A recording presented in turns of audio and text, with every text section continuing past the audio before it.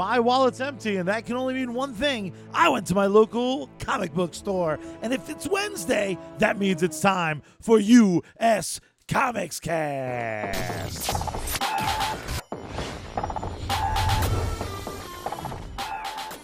Welcome back, heroes and zeros, to another installment of Comic Cast, US Comics Cast, not to be confused with Russia's Comic Cast. If it's US Comic Cast, it must be hosted by the one, the only, the incredible, the ostentatious, the outrageous, the thundering inferno, the CEO of US Comics, the one, the only, John Rivera. Aw, yeah, and I am joined this week, as every week, by the COO of US Comics, the Bronn to my Tyrion Lannister, the Dustin to my Steve Harrington, Charlie Don't Squeeze the Charmin Rivera. What's up, sucker? How you doing, man? My wallet is very empty this comic book day, well, so you know I'm in a good mood. How about you? I mean, you know, it didn't really have that far to go, to be totally frank, but that's all right. You know, empty is empty. It's all right. I'm not too shabby, man. A little warm out there lately, but other than the heat, everything's popping. I can't really complain. It's unbelievable how even a heat wave a couple weeks ago didn't make me be okay with this heat. It's just too much. I just keep remembering snow's the other option, and I don't want that. I know. I just remember a time not too long ago. I mean, there's even some pictorial evidence floating around out there if you're good at Google and things like that. There used to be these seasons called fall and spring. It was the coolest thing. It was like actually in between winter and summer. What? There was like a segue period. I know, it's crazy. It's crazy. I know it sounds nuts, but I'm not making it up. There used to be this entirely different one half of the year that had moderate climates. That sounds it didn't go straight from freezing to your ass is on fire and back to freezing again. I'm not really sure what happened, but I have a pretty good memory of it. It used to be a thing. That sounds like lib nonsense. First that, then you keep telling about these corded phones. I don't believe that either existed. Freaking the sun or next to Santa Claus. That's the two seasons. Yeah, no, that's pretty. That's pretty accurate. That's pretty accurate. And you know what? It's not a bad segue there. It's something that probably Channel 5 News would have been pretty proud of because their level of professionalism is questionable. But a decent segue nonetheless. So going from that topic of things that you hear about that are almost too good to be true, so to speak. Something that we spoke about only very briefly in our last conversation, which kind of centered on San Diego Comic-Con and the news that was pouring out of San Diego like blood from a stuck pig. It was just pouring out. You couldn't stop it. All kind of hemorrhaging information. You couldn't keep up with it almost. One of the things that we touched on very, very briefly, but in actuality rang in my head like Bugs Bunny when he was messing with Elmer Fudd and he would put like a trash can over Elmer's head and then wail on it with a hammer or something like that and it would just shake and rattle and roll and it would stay with Elmer for months and months, but you didn't really see that kind of like post-traumatic stress in the cartoon because they cut it off right when Bugs got away. It absolutely stuck with me, something that we were talking about only slightly, and that is none other than the only other brother tandem than us that I have any real respect for, the very self-same Russo brothers announcing that they have acquired the rights to and are moving forward with an adaptation of Battle of the Planets. And this, growing up, I mean, look, I grew up in the awesome 80s where clearly everything was better, everything tasted better, everything was funnier, politics was about everything looked better. I mean, even just the colors. When's the last time that you saw any active use in recent times of hot pink or lime green? And especially together. everything was hot pink and lime green in the 80s. I mean, granted, there was also spring and fall, which was equally awesome. But I don't acknowledge the 80s, the 80s were just the very, very best. And one of the amazing things about the 80s is that we were so self-centered, and clearly everything that we had was the best and what everybody else had is the worst. To the point where when we got our grubby mitts on something in the 80s, even though, unbeknownst to us, it was actually a property from the 70s that came from Japan that took 10 years to get to us here. By the time we got our mitts on it, we were like, oh, we're the best. This is awesome. This is clearly for us. Yeah, I'm not going to acknowledge that they're walking around in bell bottoms. Clearly, there's a very 70s vibe going on to their haircuts and outfits. Nah, we won't talk about that. These are 5 awesome characters running around dressed like birds. Their ship goes on fire. They're fighting big-eared aliens. Battle of the Planets, aka G-Force themselves, is coming to the big screen and is being driven by the motorcycle sidecar combination of the Russo brothers. This is a very same Russo brothers that have done everything of true value in the Marvel Cinematic Universe.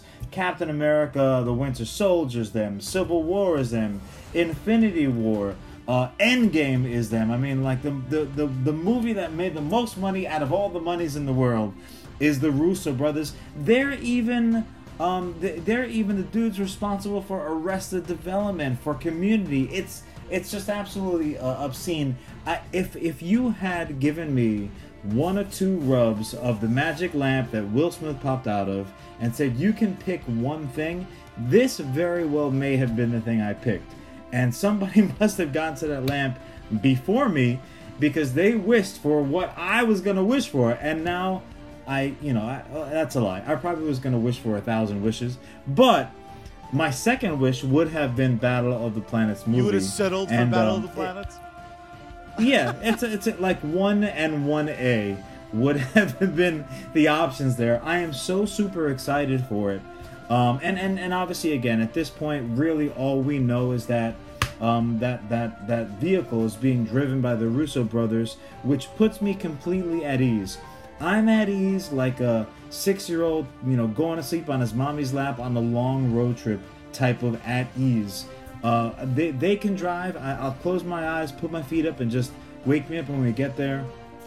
I'm obviously going to be listening for news as it drops, just out of sheer morbid curiosity, but I have complete and utter faith in them. But, this started kind of going down that process of our topic of conversation today. What else out there that if there were a couple of more rubs in the lamp, so to speak, to be had, what else out there are we collectively pining for? What is it that we're waiting for somebody somewhere somehow to announce that's just going to take you to from half staff to just full blown lookout tented? There are so many properties out there that have yet to kind of come to fruition that I had a feeling that the laundry list was going to be a pretty long one. But yeah, that's what I did want to talk about today. What else is out there that we just cannot wait to friggin' see? I kind of was hoping this episode would be what giant mustaches showed up on things that we just accepted. As you were waxing poetic, I remembered that Alex Ross did a bunch of paintings of Battle of the Planets, and I was like, you could adapt those costumes just straightforward. You could not adapt the hairstyles, though. I think that's where the world draws a line at just, that is a lot of product in that hair. Well, I will say this. Those middle Harry Potter movies, it looks like that's precisely what they were trying to do. They were doing full side side windstorm hairdos like Bieber or I don't even know what the hell was going on. Some of those hairstyles are completely uncreatable, even with modern science and CGI being what it is. They're probably gonna have to knock those hairstyles down just a little bit. But oh my God, battle now again. As most people are not aware of this because we'll often get the question when you and I are together. The most common question is, so which one of you guys is older? Yeah, we have a lot of blind which is friends. A very friends who have no question. eyeballs. And they're also completely shocked when the answer ultimately is, regrettably, Charlie is actually younger. Much to everybody's surprise, Charlie is a tiny little bit younger. But I feel like being said, we could fit the Marvel Cinematic Universe between us in ages. But no, yeah, it's a very short amount of time. The next comic book I look forward to reading is your Gravestone because you're so old. I know you're have a very long day ahead of you. This is going to get the rage out. Is that the plan? I will let you. I know it'll wake him up. I'll let you ease into the topic. I'm gonna gotcha man. Let me just kick the can a little bit. I'm gonna gotcha man the fucking dye out of your cupboard. You white-haired piece of garbage. So in any case, as a tiny little bit younger, just a smidge younger than me, as you are you did you have a working knowledge of Battle Planets? Or is it mostly just for a spillover of my love, contact love? It's exclusively a spillover, and I don't think you had a lot of Battle for the Planet toys. I don't feel like that was. I mean, there weren't any. Yeah, it's like I had to literally make Battle of the Planet capes on G.I. Joes helmets for oh yeah. Poor Dad was taping and folding and painting all kinds of stuff. I had custom Battle of the Planet toys because again, this was an import from Japan. They didn't import everything, so yeah, we got the cartoon and we got the goofy sound over, but we didn't get any of the awesome toys. Even to this day, I mean, they exist out there now, but they're not exactly easy to find. And it's just such a wonderful look. I remember that was really my only experience with them. Came much later in life when people were like, look at this crazy costume. That's kind of where it first came to me. Like, everyone's kind of in heels. The boots are all very tall. It was such a prototype for Power Rangers. I remember it was kind of when Power Ranger Fever was out, people suddenly remembered Battle for the Planets, or G-Force, or Gotcha Man. Damn straight. And what was always impressive to me is, again, I've been so trained because of Power Rangers to be like, yeah, spandex is armor. That's fine. Throw a helmet on that guy.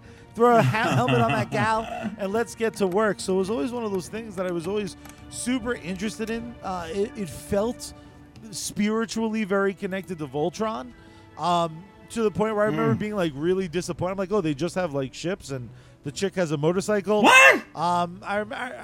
Excuse me. How many ships do you know that fly around in space that can light on fire? Fire, son, in space where there's no air. Yeah, it can still light on fire.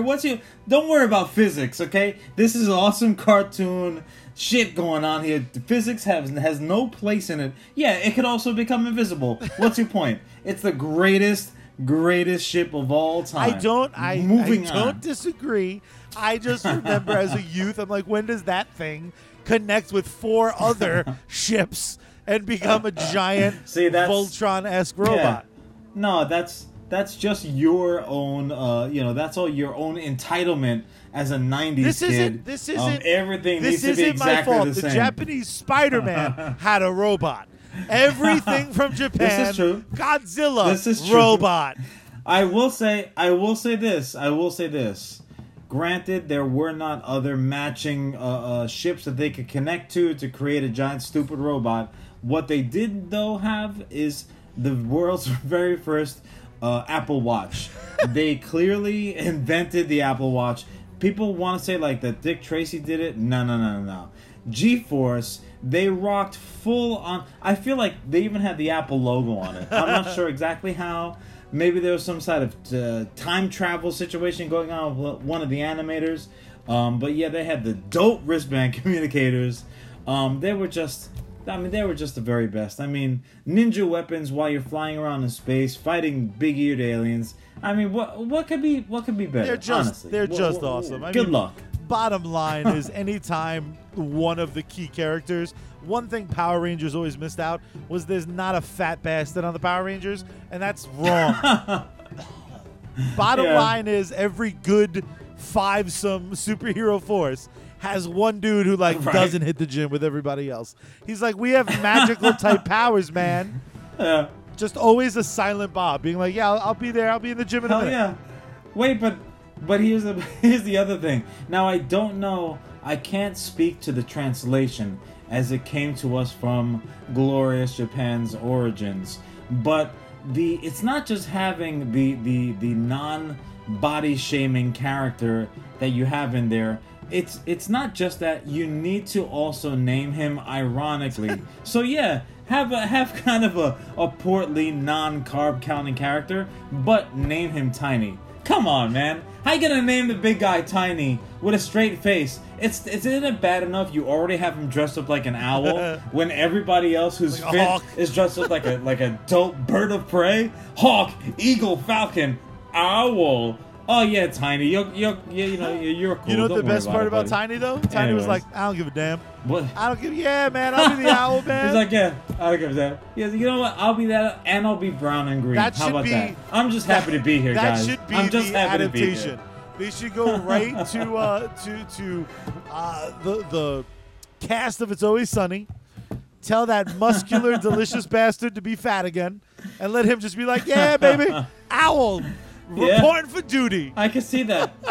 I'll be honest with you, and Danny DeVito could be Kyep, and did we just cast and the this bird for could them? be Princess. I think we just cast this for the Russos. The worst part about it is the Russos will do this. They'll get all the credit, and the Rivera brothers will be outside in the cold looking Everyone's in. gonna call outside in the cold because there's no fall season, so it's gonna go straight from summer to cold, and we're gonna be outside. Everyone's gonna call them geniuses, and we'll be left out in the dark. One thing at this point, I just don't understand that they haven't pulled the trigger on.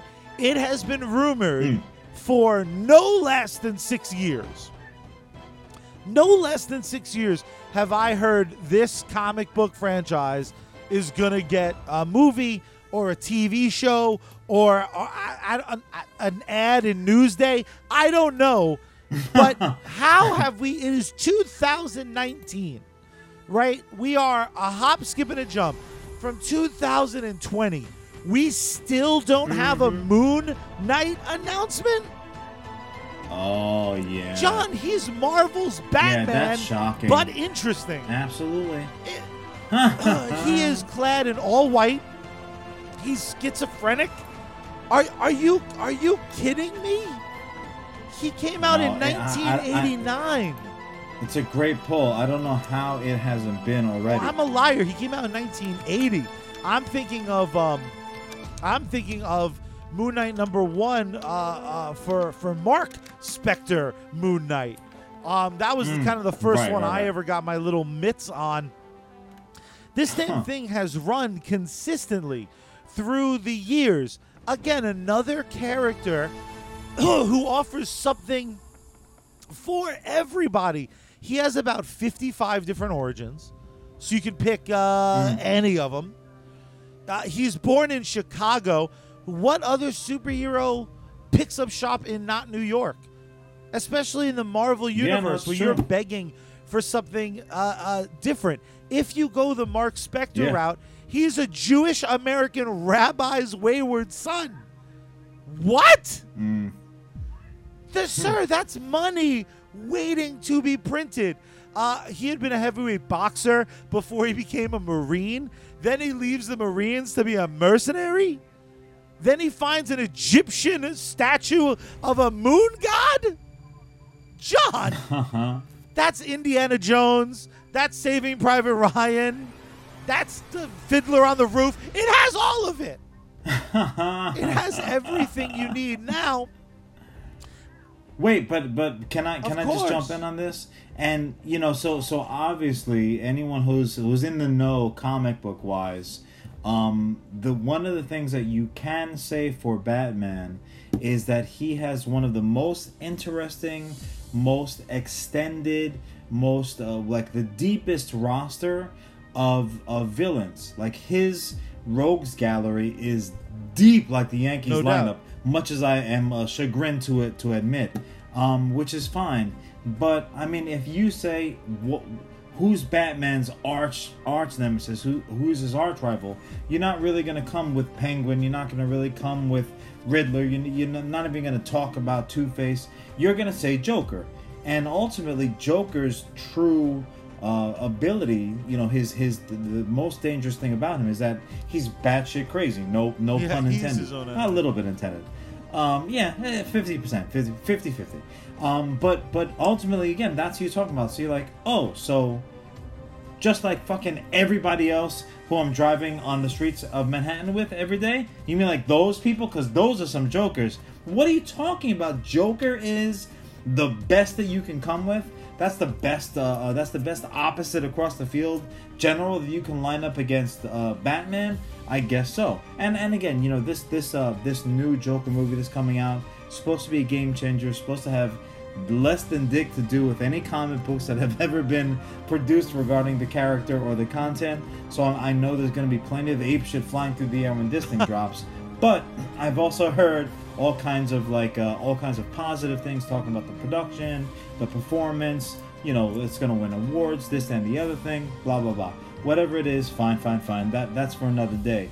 But when you're talking about Moon Knight, who's allegedly just a knockoff of Batman on the other side of the aisle, literally the flip side, the carbon copy, the negative, so to speak, of Batman. Batman's all black, Moon Knight's all white. He's different.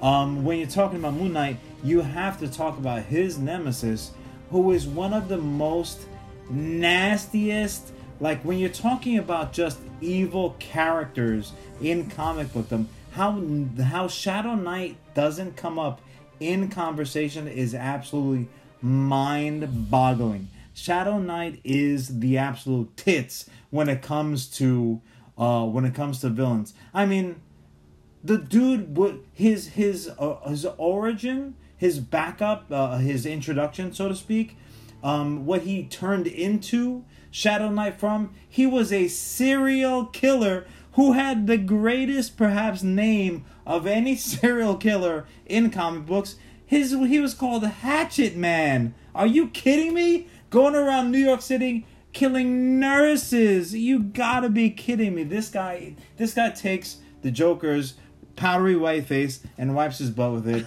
And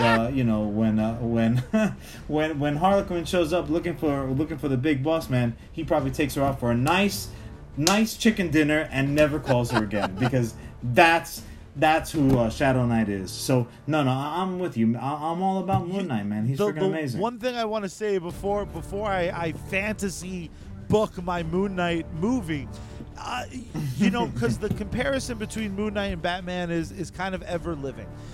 You just kind of hit the nail on the head with even just the kind of rogues gallery talk. A lot of times Moon Knight gets discounted because really he has his number one, which, like you said, arguably much better. But then it kind of fades away into the night to very kind of forgettable.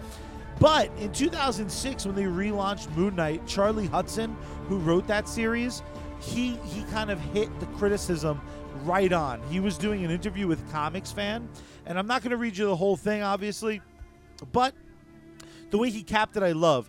He said Batman is motivated by vengeance for the wrong done to his parents.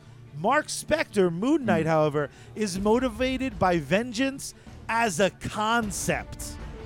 So he's like, oh, something wrong, I presume, has happened. I'm going to wreck shop. There's no line to cross. There's no line. He doesn't look at it as black and white. He looks at it as black. Like, he's like, nope, you probably done fucked up, Aaron. Which is brilliant. Also, when we're looking at comic book movies moving forward, we're going to have the staples that do the superhero movie route. Which is why when we heard about Blade last week, we got so excited. It's different. It's a different type of story to tell. Because all of these other stories, in differing degrees of success or failure, fundamentally a lot of times feel the same. It was the big criticism about something like, let's say, Doctor Strange. Doctor Strange is Iron Man, but it's not as good. That's what a lot of people said, not just me ranting and raving during the film and ruining it for everyone. Mark Spector doesn't have an alter ego. He doesn't have, it's not Mark Spector and Moon. He has 3 alter egos. So he deals with personal demons, such as, let's say, fighting criminals. And then he has a psychological toll that causes this dissociative identity disorder. Dude, the man's a nut job on every level, clinically, societally, and socially, which is pretty much societally, but I forgot the other third thing I was going to say. And I think right now we kind of are just coming out another huge wave of Keanu Reeves fever, but we know when the next when his next big hit comes out, be it Bill and Ted 3, be it the next John Wick movie, it's going to come back with a vengeance. And that's when I think you announce you've casted Keanu Reeves as Moon Knight. Wow. I think if you look back at the Constantine movie, look back at the work he did in Constantine. Now forget it's supposed to be Hellblazer. Forget it's supposed to be the comic book. Look at the performance. It's a nuanced actor performance. You give him the freedom to really develop Moon Knight with the creative force that you put behind him. Any director or directors with a sense of who Moon Knight is that's willing to sit and really, really figure out this character with Keanu Reeves, I don't guarantee a hit, John. I guarantee a trilogy worth of hits that'll shame every trilogy before it. We're still waiting for the perfect superhero trilogy. Raimi couldn't do it with Spider-Man. I don't care what anyone says. Nolan did not do it with Dark Knight. Sorry, he didn't. No. You're allowed to love it. People are allowed to love these things. I love all the Superman movies that Chris Reeves starred in. Doesn't make the last 2 good. It means I love them. It's a different thing. We're still waiting for the right character, the right time, and the right story device.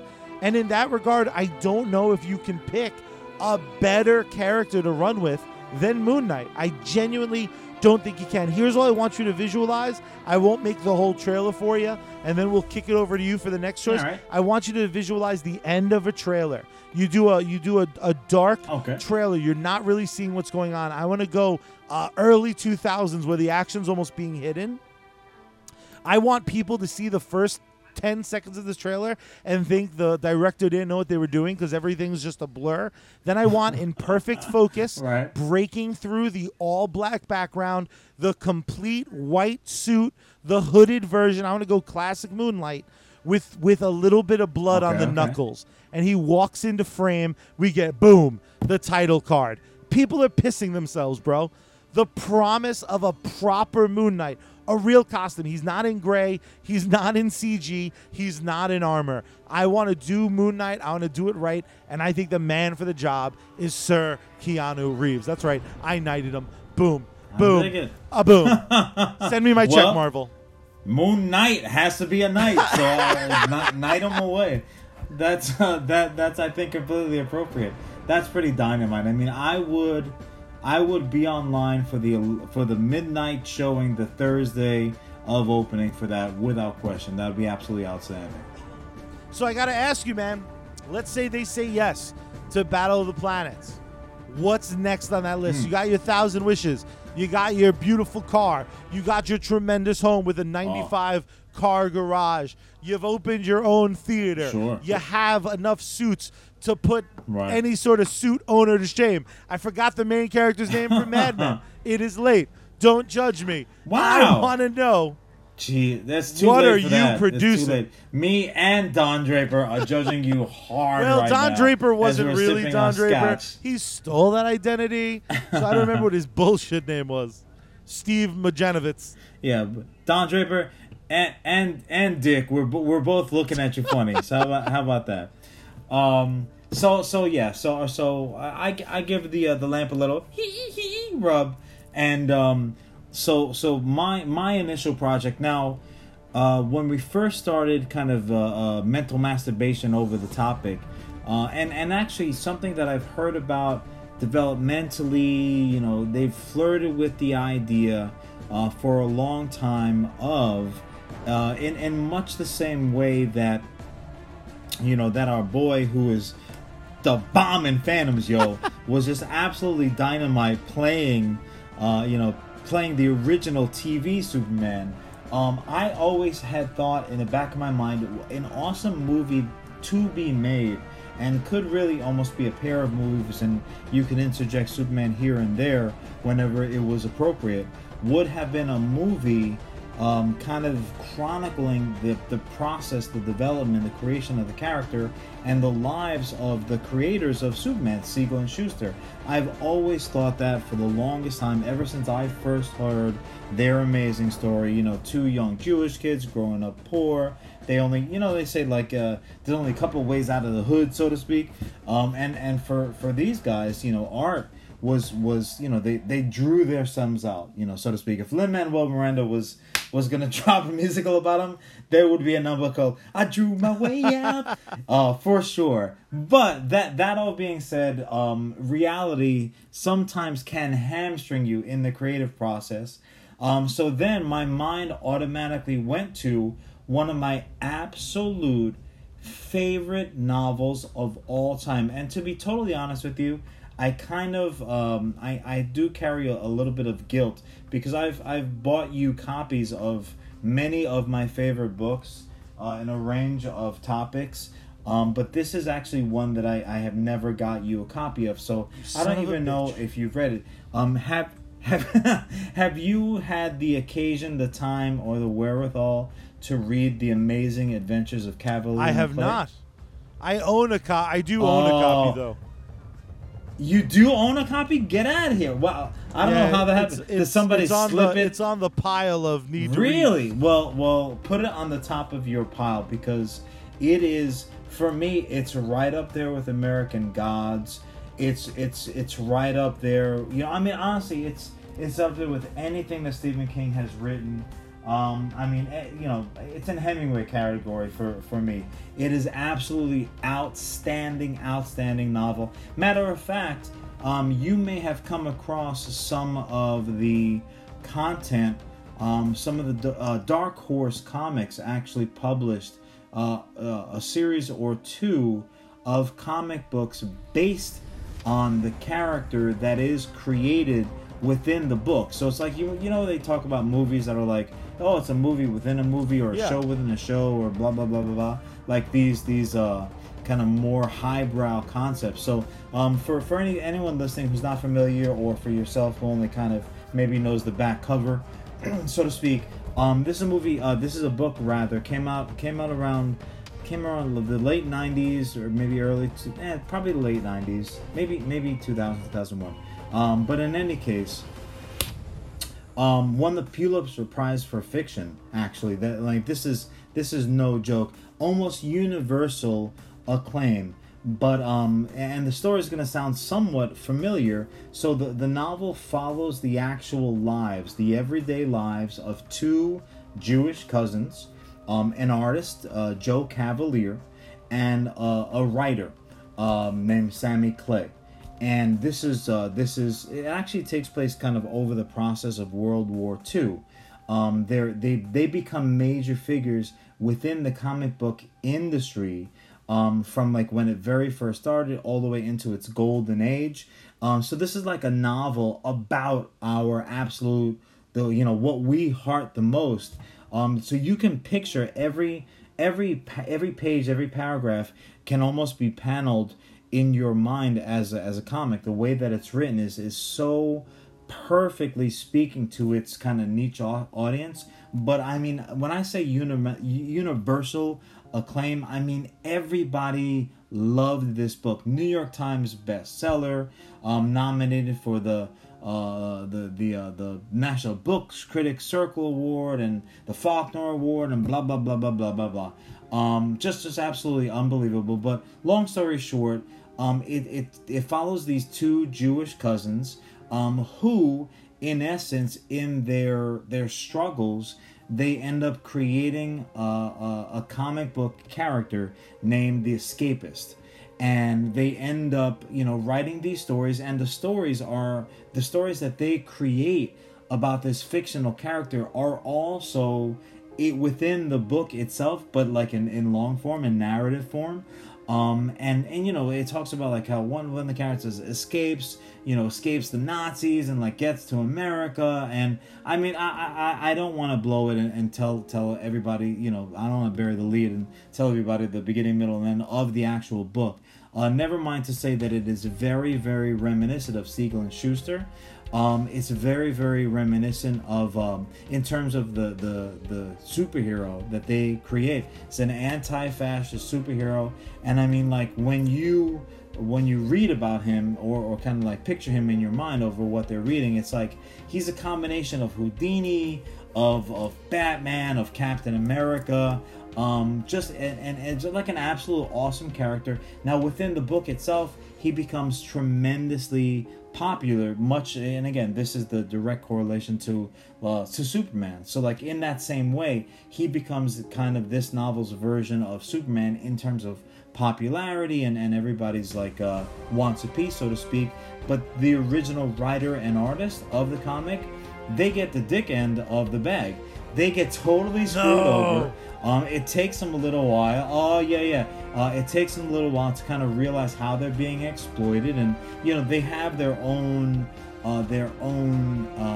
issues to contend with. I mean, the one cousin that actually escaped from Nazis and the war, like I think in Prague, his family was still there. He's trying to get them out. He's fallen in love with this chick who kind of has her own thing going on. The one cousin's like, he doesn't know what his sexual identity is going on, so he's trying to advance in his professional his career, his little career, but he's also trying to stay alive on the mean streets, so to speak. And it takes place over a relatively, like a fairly deep period of time. So you're really getting to see a huge chunk of their lives and their timelines.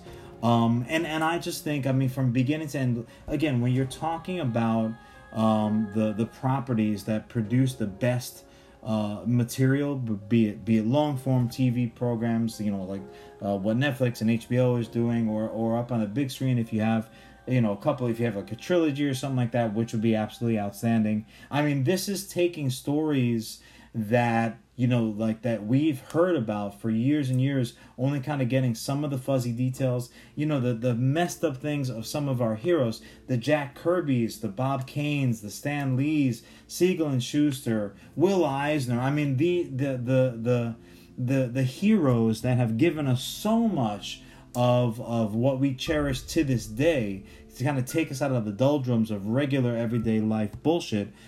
These poor artists and creators, they got a bag of dicks for their effort. I mean, it wasn't, for the most part, all of them, it wasn't until much, much later in their lives that I think they really got the opportunity to appreciate how much they were kind of loved, by nerds like us. But here again is a perfect combination of all these, these narratives, with a single story that they could shape. And then again, the escapist, the character that they come up with, that they invent within the book, is friggin' awesome to boot also. So it's just, I mean, I'm not trying to sell books here. I'm not Amazon. But I would highly recommend anybody listening go out and check this out. But big but here, if I get my little rub of the lamp wish, maybe you don't even have to read it. Maybe you could just go see my movie iteration of it. And again, it won't mean very much, so I'll keep it quick, because I know you're not really super familiar with the source material. But for me, what I absolutely would do as the cousins, I would cast none other than the new Star Wars trilogy veterans as the cousins, Oscar Isaacs and Adam Driver. Put them up on the big screen, right where they belong. They absolutely look like they could be related. Not a brother situation, but cousins. Hell yeah, absolutely. They even grow facial hair at the same rate. And then for the for the superhero character that they create, who is very, very present in the context of the book, because again, they're telling you the stories that they create for this character.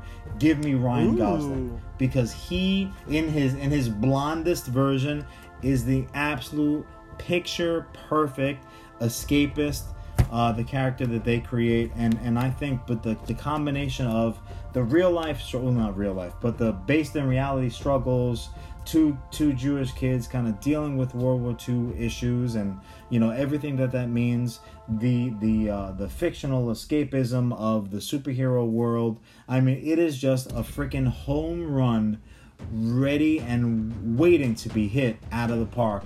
I could probably be satisfied with, I don't need the trilogy. I could probably do it in 2 movies, or like a full, like a long 10 episode season, something like that on Netflix. If anybody's looking, you can make the check out to John King Dingling Rivera, and I will make it happen, because this project needs to come to reality. I just want to hug it in its dumb face. I want to hug it in its dumb face. This week was tremendously exciting in its own right for adaptations, and it put a huge fire in my head. Amazon just released The Boys. It is arguably a near perfect adaptation, and it just had my head. Just started. It only gets better. Its first episode is just damn near perfect, and it had me thinking about, in the last few years, with my comic book store visits becoming more and more frequent, me trying more and more books on, there's very few that out of the gate get perfect scores and start a huge buzz. So of course, on any list like this, we got to talk vibe. I'm just kidding. But as far as stories starring Latino characters, a lot of times they're relegated to being the aftermarket refresh. I love Robbie Reyes as the Ghost Rider, but he's just another Ghost Rider to a lot of people. I think there's one example of a character that actually brought something wildly new to his namesake, and I'm going to talk about Sam Alexander from the comic book series Nova. This debuted back in 2011 in Marvel Point 1. Brought to us by, of course, 2 legends of the industry, Ed McGuinness and Jeff Loeb. What this does so differently is it stars a young character with all of the gravitas of Nova kind of off to the side. So we get to relearn about the Nova Corps through these fresh eyes. He's a 16-year-old living in Arizona. His father's a drunk who rambles about being Nova Centurion and kind of sharks his duties as janitor at his son's school. His mother is a homemaker who just is sick of the husband and hoping the best for her son. What happens? The old man goes missing. The kid tries on the helmet, and what do we know? We're off to the races. He winds up waking up with characters we've already been introduced to. These stories include the Chitauri returning to Earth, Rocket Raccoon and Gamora train him on how to be a member of the Nova Corps. It's an amazing take on a character. In his short lifespan, just 2011 he came out, he has been a member, of course, of the Nova Corps, the New Warriors, the New Avengers, the Avengers proper, S.H.I.E.L.D., and Champions, rather. Wow. It's because people can't have enough of him. He made an appearance on the cartoon series Ultimate Spider-Man already. And I have the perfect actor for him. Very up and coming, but I wanted to go full on accurate. The reason that this new Spider-Man I think works so well is we're able to see him kind of grow up with the character. Since the new Spider-Man kind of joined the Marvel Cinematic Universe, he's already kind of aged out where he's supposed to be, but at least he still looks the part. So I'm going to go even younger. I'm going to go Marcel Ruiz, the 13-year-old child actor who described himself once as a Puerto Rican supreme athlete actor. which just makes my heart happy. He's currently starring in Netflix original reboot of One Day at a Time, so he knows how to take a script and at least pump it out quick with those kind of soap operas. He looks the part. I think there's enough side characters that make this a very, very easy story to own into in a world where we may not get 10 more Guardians of the Galaxy films. It keeps us in space. It lets the Marvel Corps kind of run even more. So if we're going the Marvel Corps route, my brain went one place and one place only. And I got to ask you, who's the most interesting Nova Corps member we've been introduced to in the cinematic universe so far? Well, I mean, it's got to be Captain Marvel you would herself. think that, but I'm thinking of a fluffy-haired man who starred in such hits as he was a side character in Anchorman. He worked a lot with Will Ferrell. He starred in one of my absolute favorite movies of all time, Step Brothers. I mean, did we just become best friends? I'm throwing that curly-haired, delicious bastard, and I'm making him the father of our new Nova because I think it would be hilarious. That'd be freaking amazing. I mean, honestly, there has nothing. I can't think of a single thing that John C. Reilly has done that I absolutely haven't loved. Even the worst absolute dog turrets that he has been a part of, he has been the absolute shining golden nugget little kernel of corn in there that you're like, wow, that shit really stinks. But look at that cute little kernel of corn. It also That's John C. Reilly. It adds a wonderful layer to his performance in Guardians of the Galaxy, because if you now add on that he was bouncing from his responsibilities on Earth, he has a lot more in common suddenly with Star-Lord. It's layers, baby. I just made nachos in the Marvel Universe. You're welcome, Marvel Universe. There'll be some slight retconning we have to do, but hell, we have like 14 Mandarins already. I think it could work. I dig that. I just feel like it's a need right now. It's another young actor. We're gonna sell tons of toys. We're hitting them from every angle, man. We're hitting them from every angle. No, you're absolutely not wrong at all. And you know what? Those type of connections where if you don't lay it on the table, like Thanksgiving dinner, and just people shove it in their face before they even really know what's in front of them, make them work for it a little bit. You know what? Yeah, well, I'll cook your turkey Thanksgiving dinner, but you got to go outside and catch the turkey first, pluck it, and pull its guts out before I jam it in the oven with grandma's favorite stuffing. You got to earn it every once in a while. No, I can completely appreciate that. That's just a freaking dynamite imagine pull. just the very first scene. You open it up very similar to Guardians of the Galaxy. We're gonna play a lot with music. We're gonna use newer music because it's a modern story. And you see a bumbling janitor. Sure. Boom! It's Johnny Boy, just drunk like a skunk. You show the kid super embarrassed. Then you cut to him at home, and it's his dad. Come on! Come on, man! I can't do it for you, Marvel. I mean, I can. Call me. Do you have another wish in that lamp? Absolutely, challenge accepted. I do, and I know we're kind of up against the clock, so to speak. So I'm gonna make this one a really quick one. People I think are gonna be far more familiar with it, and by people I clearly mean you and Mom.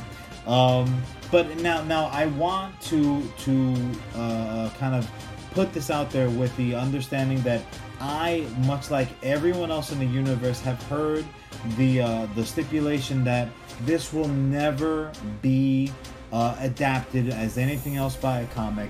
I've heard that a kabillion times. Every time I pick up the most recent saga, everyone has to feel like it's their responsibility to throw out there, that's never going to be adapted into a movie or series. Yeah, I've heard that too, mouth-breathing moron, but I can still dream. That's what this country's about. I can still dream, and when I dream, I rub the magic lamp and I start thinking about what an adaptation of Saga would look like. Saga, the absolute dirty, scrappy love child from New Year's Eve night of Star Wars and Game of Thrones. Yes, that's what I'm talking about. Saga, the space opera, the down and dirty bounty hunting mother trucker that I read on a regular basis. God, if you are not reading Saga, what are you even doing with your life?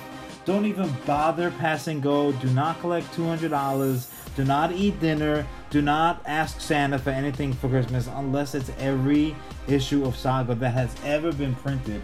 If you're not reading Saga, I hate you. I hate you, Ron Burgundy. I absolutely, obviously love Saga.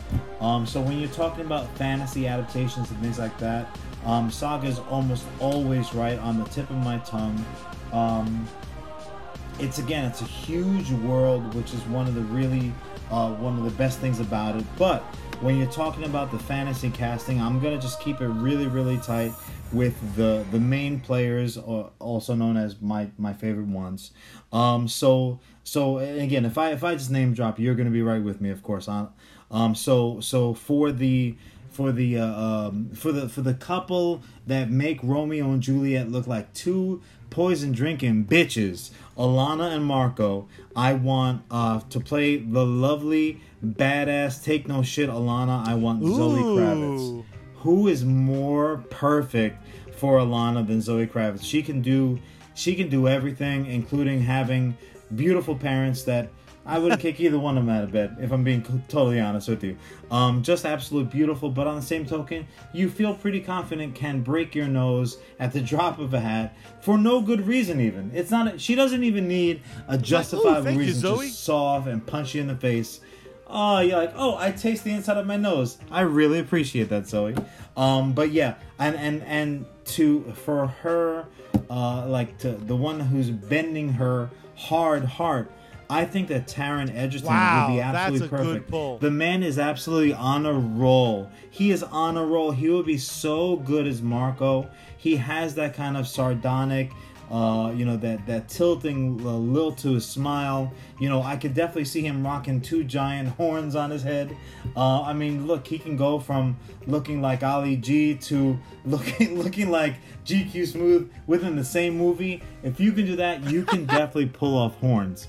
I think they would be absolutely an awesome Alana and Marco. And for the Will, and for his perfectly named Lion Cat, I'll obviously leave that to CGI magic. But for the Will, and it's almost as I kind of want it to be almost as an olive branch from the comic loving community to this talented man who is ever present, who is almost always in every piece that he's in, the best, most talented actor, so much to the point where you're like, you don't even think he's acting, he's just being that thing. He's such a talented dude. For the Will, I can only see Tom Hardy. And with my apologies, with the check for Saga that I slipped under his trailer door, I also want it to be a full-on apology love letter saying how sorry I am that he had to be a part of a stinking, slimy, black, veiny, gross piece of shit like Venom, because it's not his fault. Venom was not his fault. He tried. The worst thing he did in Venom was say, yeah, okay, sure, I'll do Venom. Otherwise, he absolutely has no guilt at all. But that was a real piece of shit movie. And I think can you just imagine that kind of that billboard as you're driving down the LIE, seeing these names come at you with their visages, and also for the Will's bounty hunting ex fiance, the one who's on his heels, and ultimately picks up kind of the pieces. No, I don't want any spoilers there. But kind of continues on the project. Who better for Gwendolyn than I know absolutely has a special place in Charlie's heart? Hell yeah. Rosario Dawson. Couldn't you see her as a now? Granted, I understand. Man, she got a couple of years on Tom Hardy, maybe a couple months, but that even works for the freaking character. I think she would be absolutely perfect for it. How far along are you in Saga right now? Just so I don't bury the lead on What that are they either. up to? Like 15 books, 15 trades at this point. I mean, yeah. There are. Do you read it as trades? Yeah, exclusively. So I think I'm on 7. Ah.